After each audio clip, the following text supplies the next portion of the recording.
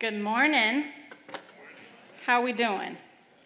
We surviving? 107, and we're still here, guys. We're making it through. I heard there was like 5-6 more weeks till school starts. Not that I'm counting down or anything. Good morning. My name is Allie Shulman. I'm one of the pastors here. And like Stephen said, we are in the middle of a sermon series this summer, really lighthearted sermon series on vices and virtues. And we're doing this as kind of a nod to think about Christian thought. There's this whole world. First, we have Christian belief, right? The beliefs that we hold. Mostly, we articulate those in things like the Apostles' Creed or the Nicene Creed. But then we have this whole other world of Christian thought, where people think about what those beliefs mean and how they map onto our life. And that's a really interesting world because there's lots of people who disagree with each other, and there's lots of richness and depth in that wisdom. So that's what we're talking about here. We're talking about this concept that comes from Christian thought, this idea of vices and virtues. And vice and virtue are both defined the same way in this thought. And they're defined like this. It's a habit or pattern of action that eventually, if you repeat it enough, hence the pattern, it forms your character. It forms who you are.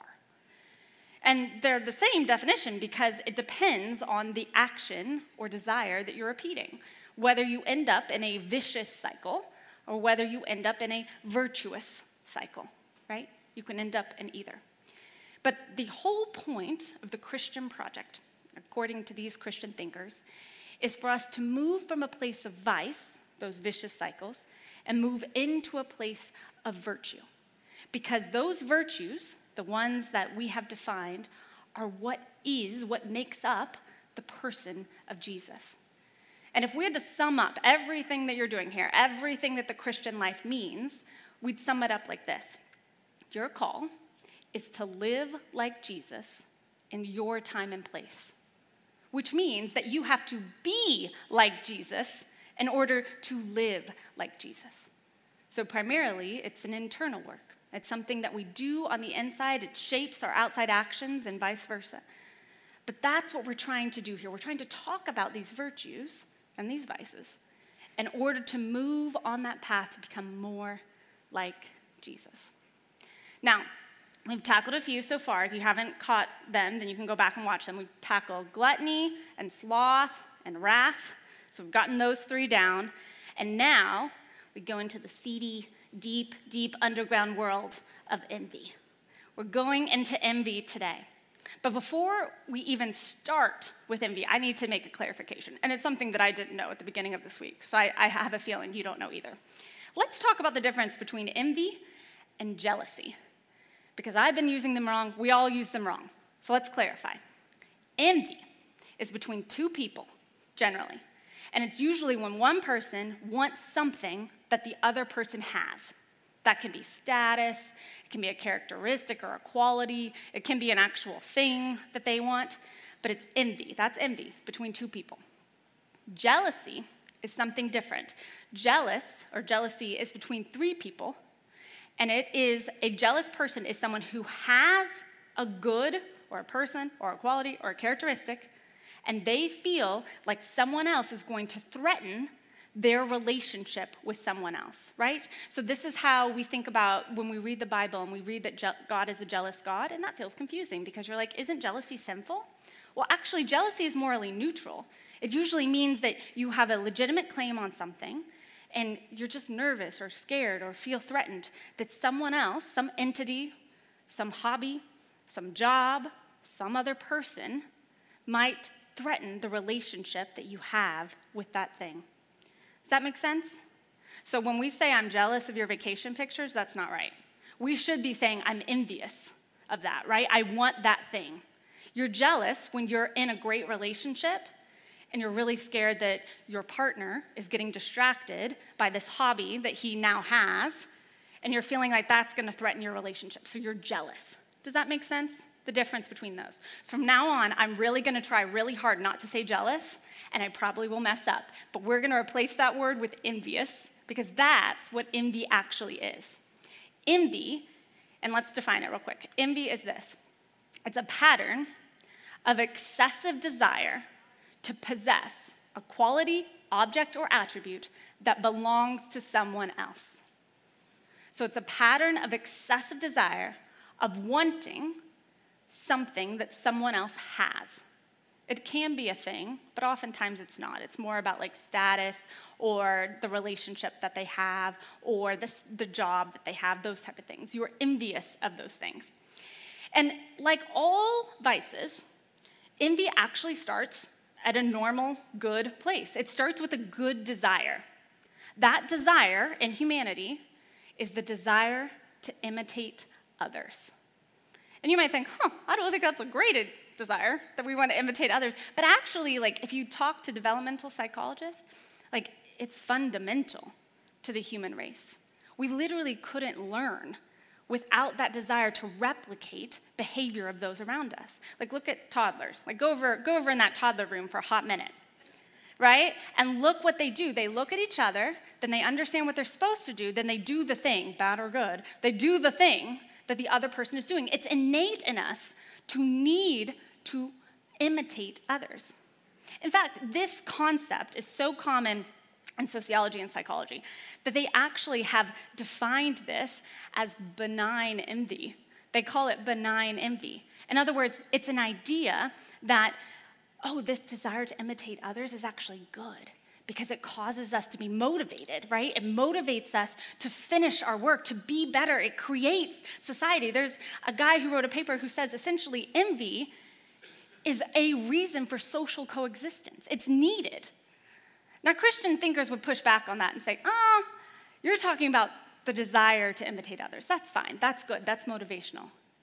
But what happens in humans? What happens in all of us? Every vice is a distorted desire. And over time, that desire to look around, to compare, to look at others, to see what they have, to try to motivate ourselves, it gets just a little bit distorted. We look around and we see people who have something that we want. Maybe they're really good at their job. And so we get kind of motivated, and maybe we actually achieve that thing. And then that's just benign envy. That's okay. But that's not where envy stops often. You see, if we don't get the thing we want, or if we get the thing we want but we're still not satisfied, then benign envy starts to shift and starts to corrupt and starts to change. And that's what most people refer to as envy proper, or, if you're Christian, envy as a vice. It changes. It's something different than that initial desire to imitate others. And what's interesting about envy proper is we all know the cycle because it's repeated in lots of media, lots of books that we consume. See, envy proper starts with, I want that thing that they have, maybe power. But then I have power. But I want that other person to have less power. Now I don't want them to have less power. I just want them to be destroyed. I don't want them to have any power. And it becomes this vicious cycle that turns our souls into almost nothing. Y'all know, and I've told you that on Sundays, we watch movies at our house, and we just got back from a 14-hour car drive to Iowa, so we watched a lot of movies, and one of them that I thought would be a great idea was Little Mermaid. Have you watched Little Mermaid recently? Have you watched it? So I was watching this, and I knew I was preaching on envy, and I watched the antagonist, Ursula, right? She's like a sea witch. And I thought about, she's crazy in that movie. You watch that movie, and it is just her whole being, the way her eyes look, everything about her is evil. Everything about her is evil. And then you realize that what her main vice is, what is causing all of this friction in her, is actually envy, right? She envies Triton's power. And then even when she gets the power, she's not satisfied with that. She wants Triton, or Ariel, dead.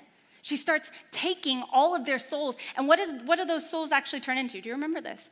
They turn into little worms. She literally takes the soul out of these mermaids and turns them into not human anymore. And that is the power of envy. That is what envy can do. But we don't actually use the word envy and don't actually think we're responsible for envy, because we don't turn out like Ursula. I mean, we know that that's bad. We know that that's evil, so we don't go there. But that's not the problem with envy and us. Because the problem with envy is that envy is just the starting place for everything else. It's the starting place of so many other vices. Malice, hatred, covetousness, vengeance, vindictiveness, resentment, schadenfreude, the idea of sorrow over joy over someone else's sorrow. All of those start in the place of envy. In fact, I was looking at a Catholic confessional manual, so like the things that they need to read in order to do their confessions, and they're very helpful in vices because they explain like the symptoms, they call them symptoms of the vice. So let me read you this list. This is the symptoms of envy. Feeling offended at the successes or good fortune of others, selfish or unnecessary rival or competition, belittling others, reading false motives into others' behaviors, backbiting or backstabbing, initiation, collection, or retelling of gossip, pleasure at others' difficulties or distress, scorn of another's abilities, teasing or bullying, ridicule. I mean, it sounds like your average middle school, right? Like that is humanity in somewhat of a nutshell. And we hide it. I mean, we're not obviously envious, right? Sometimes it's in our heart or in our brain or literally just like to our family because that feels safer. But it doesn't mean that envy still isn't in us, still isn't there, still couldn't corrupt us. Envy has the power to sever relationships at their knees. It has the power to destroy souls and the relationships we value most, and distance us from the ones that we actually probably need to be in community with. But then the question becomes, well, what is so dangerous about envy? Why do we have this phrase, I'm sure you've heard it, that like envy is like drinking poison and waiting for the other person to die? Why do we know that that's true? What is dangerous about envy? And interestingly, what's dangerous about envy is something that social science researchers and Christians agree on. The danger of envy, the root of all of it, is a distorted perception of self-worth. Let me say that again. It's a distorted perception of self-worth. And you might be thinking, whoa, envy is about other people. What does it have to do with me and how I value myself? To explain that, I need to kind of backtrack. So will you backtrack with me for a second? Underneath all the desires we've been talking about through this Vice series, the desire to eat, the desire to be with other people, the desire for rest, those are all good desires. So all these desires, but underneath that desire, there's a primal desire in humanity, one that's put there by God, one that drives almost everything that we do. Underneath that desire is the desire to feel worthy, loved, and valuable. If we feel worthy, loved, and valuable, God, we're so much better people. We're kinder. We're less anxious. We're more patient. When that need is met, humanity, more or less, can be good and how they're created to be. But we have a problem with that desire. And this is where the sneaky twin of envy, pride, sneaks in. The pride, remember, is the inflated sense of self. It's the belief that you're in more control than you actually are. And it's the root of all vices. And so how it factors into envy is that pride, I often think of it, my spiritual mentor calls it no thank you decisions. So it's when God does something for you and you're like, no thank you, God, I got it. No thank you, God, I got it. That's pride, right? And so what God has told us over and over again in Scripture, through other people, through nature, it's like, you are worthy because I made you. You are not worthy because of the things you do or the things you say or the job you have or the status you have or how many children you have or where you live. You are not worthy because of any external factor. You are worthy because you are my child. And he uses the phrase child because guess what? it mimics itself in our parent-child relationship. Do you love your kid because they did something? Is there anything your kid could do that would change your love for them? Hopefully not. And that's how God loves us. And he's repeated this, yelling from the sidelines, like, no. You're not worthy because of all those other things you're pursuing in life. You're worthy because you're mine. You're my child. And what do? We say, oh, no, thank you, God. No, thank you, God. I don't actually need your definition of worthiness. That's too small. That seems too easy. I don't have to do anything with that. No, thank you. I don't need that. So instead, I'm going to go define what makes me loved and valuable and worthy. And we go out in the world and we try to find things that make us feel loved and worthy and valuable. And one of the places we turn, because it's the easiest for us to turn to, is other people. And we look at other people and we think, oh, God, they seem to have it all together. They seem successful and peaceful and happy. Look at those pictures from that vacation. Not only do they have enough money to afford it, they don't seem financially stressed, but they also seem so happy together. No one's in rehab, no one's divorced, no one's doing all this other stuff. That is what I want. That must mean that they feel loved and valuable and worthy. So I want that. And we start comparing ourselves. And then what happens is we say, ooh, they seem good, which means I seem bad. They seem worthy and loved and valuable, which means I'm not worthy and loved and valuable. And what starts to creep into our heart are these feelings that we hate, that we will do anything to get rid of, that we try to escape through all these other ways. And that's that feeling of inferiority, that feeling like we aren't good enough, that feeling that we don't measure up, that feeling that this is not what it's supposed to be. And that's why envy, in part, is this. But honestly, you could have this pattern, and if you didn't feel inferior, it wouldn't matter. So really, envy is this. It's a pattern of excessive desire to possess something someone else has, but it's based on a perception of inferiority. It's why we don't get envious when we're comparing to something we don't really care about. I don't care about being a good math person. I don't care about being a good accountant. I'm not envious of my husband's skills at math, right? No offense, I'm just not. Yeah? It's just not, we're not going to compare on the things that we don't ascribe worth and value to. We're only going to compare and be envious about the things that actually matter to us, that we've actually secretly in our little pride brain have said, no. I am only worthy, loved, and valuable if I have these things. If I have this body, if I have this mind, if I have this life, if I have these kids, this marital status, then I'm okay. And so when we think about what is envy and where does it creep in our life, we have to start at the very bottom, which is this idea that we are only worthy because of the things we do or say or how we live or who we're married to or who we have kids with or how our kids end up.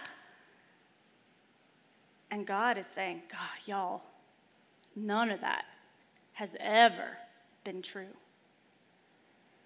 So then we get to the second part, which is like, great, if that's what's going on with envy, if that's what's happening in our hearts with envy, what do we do? What do we do? Because envy, it's so sneaky, it like sneaks into our lives, right? What do we do to get rid of it? I think there's a couple options, but I stuck with the virtue here because I think that can be helpful. So I'm actually going to talk about two virtues, because remember, what we're trying to do is move from vice to virtue. There's two virtues that I think counteract envy. The first is humility, but hear me out, because same thing with jealousy, we misdefine it. Humility, we think, is a negative characteristic. It's something that has to do with someone who underestimates their worth and someone who's deferring in a way that's not helpful. This is the best definition of humility that I've ever had, and I operate from this. Humility in the Christian sense, as a Christian virtue, is assuming that they call it right-sizedness. It's not pride. You're not too big. You're not too small. You're the right value that God assigned you. So what this inherently means is that humility understands in its bones that you are worthy and loved and valuable, not because of any contingency. There's nothing that can change your value to God. And humility deeply understands that and lives from that and knows that nothing that you do is going to change God's opinion or love or value of you. And where that's really powerful is when you start to believe it for yourself, then you actually start to believe it for other people. And so when other people are doing crazy competitive things and they're like trying to like be better than you could look at them and say, oh, friend, your worth is not because of how much money you make, or if you get into the school, or if you get that job, or if you publish that number of papers.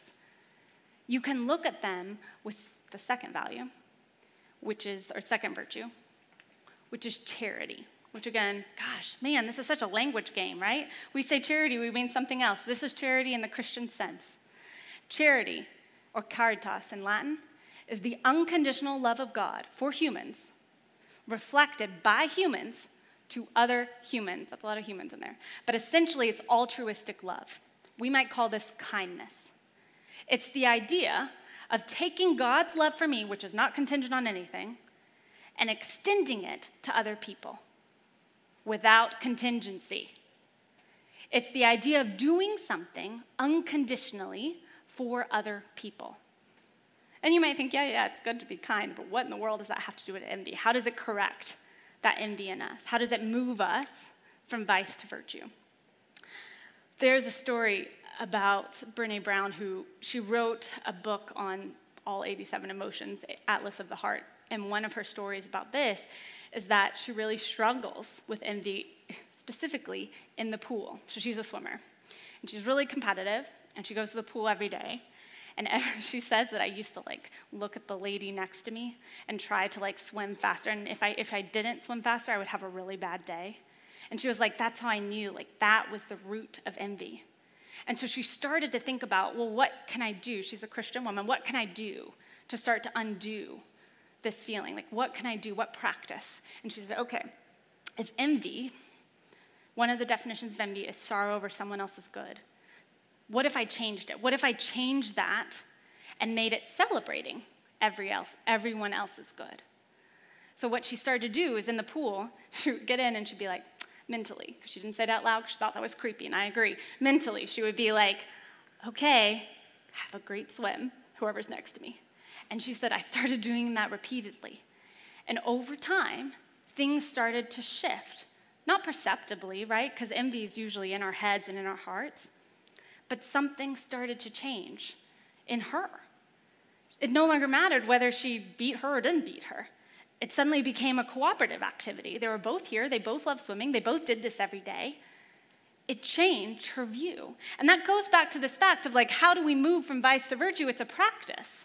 And with envy, you actually have to be kind of creative, because envy is so deep-seated. It's so about the heart. It's so internal that things like fasting or things that are external, like gluttony and lust, we can't do that with envy. So we have to be a little creative. I think this idea of celebrating someone else's good is probably a good place to start. But you have to be particular, because the ways I'm envious of people, you are not. Because there is something inside of you that's ascribing worth to something that's different than I am. For you, that might mean Instagram vacation photos. Am I wrong? This season, right now, you ask someone how their travels go or where they're going, and there's a part of you, there's a little tiny part of you that's like, oh, dang it, I wanted to go to Florida. Maybe not Florida. Sorry, guys. Maybe Idaho, Wyoming, somewhere cool, right? There's some part of you that is kind of happy, but also not. How can you take those little moments when you're on Instagram and every photo you see, say, I'm so glad they're there. I'm so glad they're there. I'm so glad they're there. For me, like Brené, I don't know why, but a lot of my envy comes in fitness classes. I go to the Y. And it's never, always, it's never the 70-year-old woman I'm comparing myself or the 20-year-old. I can separate that. It's always people who are like me. Then I'm like, oh, she had 3 kids too. Let's see how this goes, And I was like, how can I take this message of celebrating someone else's good? How can I transform that when I walk into the room? When you walk into your job, which might be an envious place for you, depending on who you work with. When you walk into your neighborhood, when you see your neighbors, how can you start to root out that envy? By practicing charity. By being and with people, and in your mind, because it's usually creepy to say it out loud, say, I'm really glad they're here. I'm really glad they're here. I'm really glad they're here. Yes? So I want you this week to pick the area in your life where you feel that deep-seated root, like of envy. Wherever that is. It might be online, it might be in person. I want you to pick that, and I want you to practice it this week. Pick a simple phrase. Don't make it over theological. Don't make it over intense. Pick a simple phrase and see how that doing repeatedly. Remember, virtue is a pattern, right? You have to do it over and over and over again. It doesn't work if you don't. Do that pattern repeatedly, and what happens over time? It starts to change the way you are. What you do becomes who you are, and who you are becomes what you do. So let's try that this week. Not by your own. We're about to sing a song that reminds us that this is not in our own power. Guess what? You can't become virtuous on your own. You do it through the power of something we call the Holy Spirit. So my prayer over this week, as we go out of this place, is really that you start to change your heart with the understanding that your worth and value has already been claimed. There are times, because you're human, when you're going to try to search out something else to find your worth. That is natural, that is human, that is fallenness, that is sin. But that is not the end. That is not the final answer. You are good, and you are whole, and you are worthy, and you are loved, because there is a being called God who made you. And that is enough to live on. All right, let's pray. Holy and mysterious God, you presented us with this life that feels hard, where we're up against one another, where we make mistakes, where we try to hide our mistakes even before we make them publicly. Lord, we need you to elucidate those places where we have even blinded ourselves. We need you to see us, and we need to be able to participate in the mystery that is you. Lord, give us the strength and remind us that it is not us, but Christ in us that completes and inspires and encourages the work. It's in your name that we pray. Amen.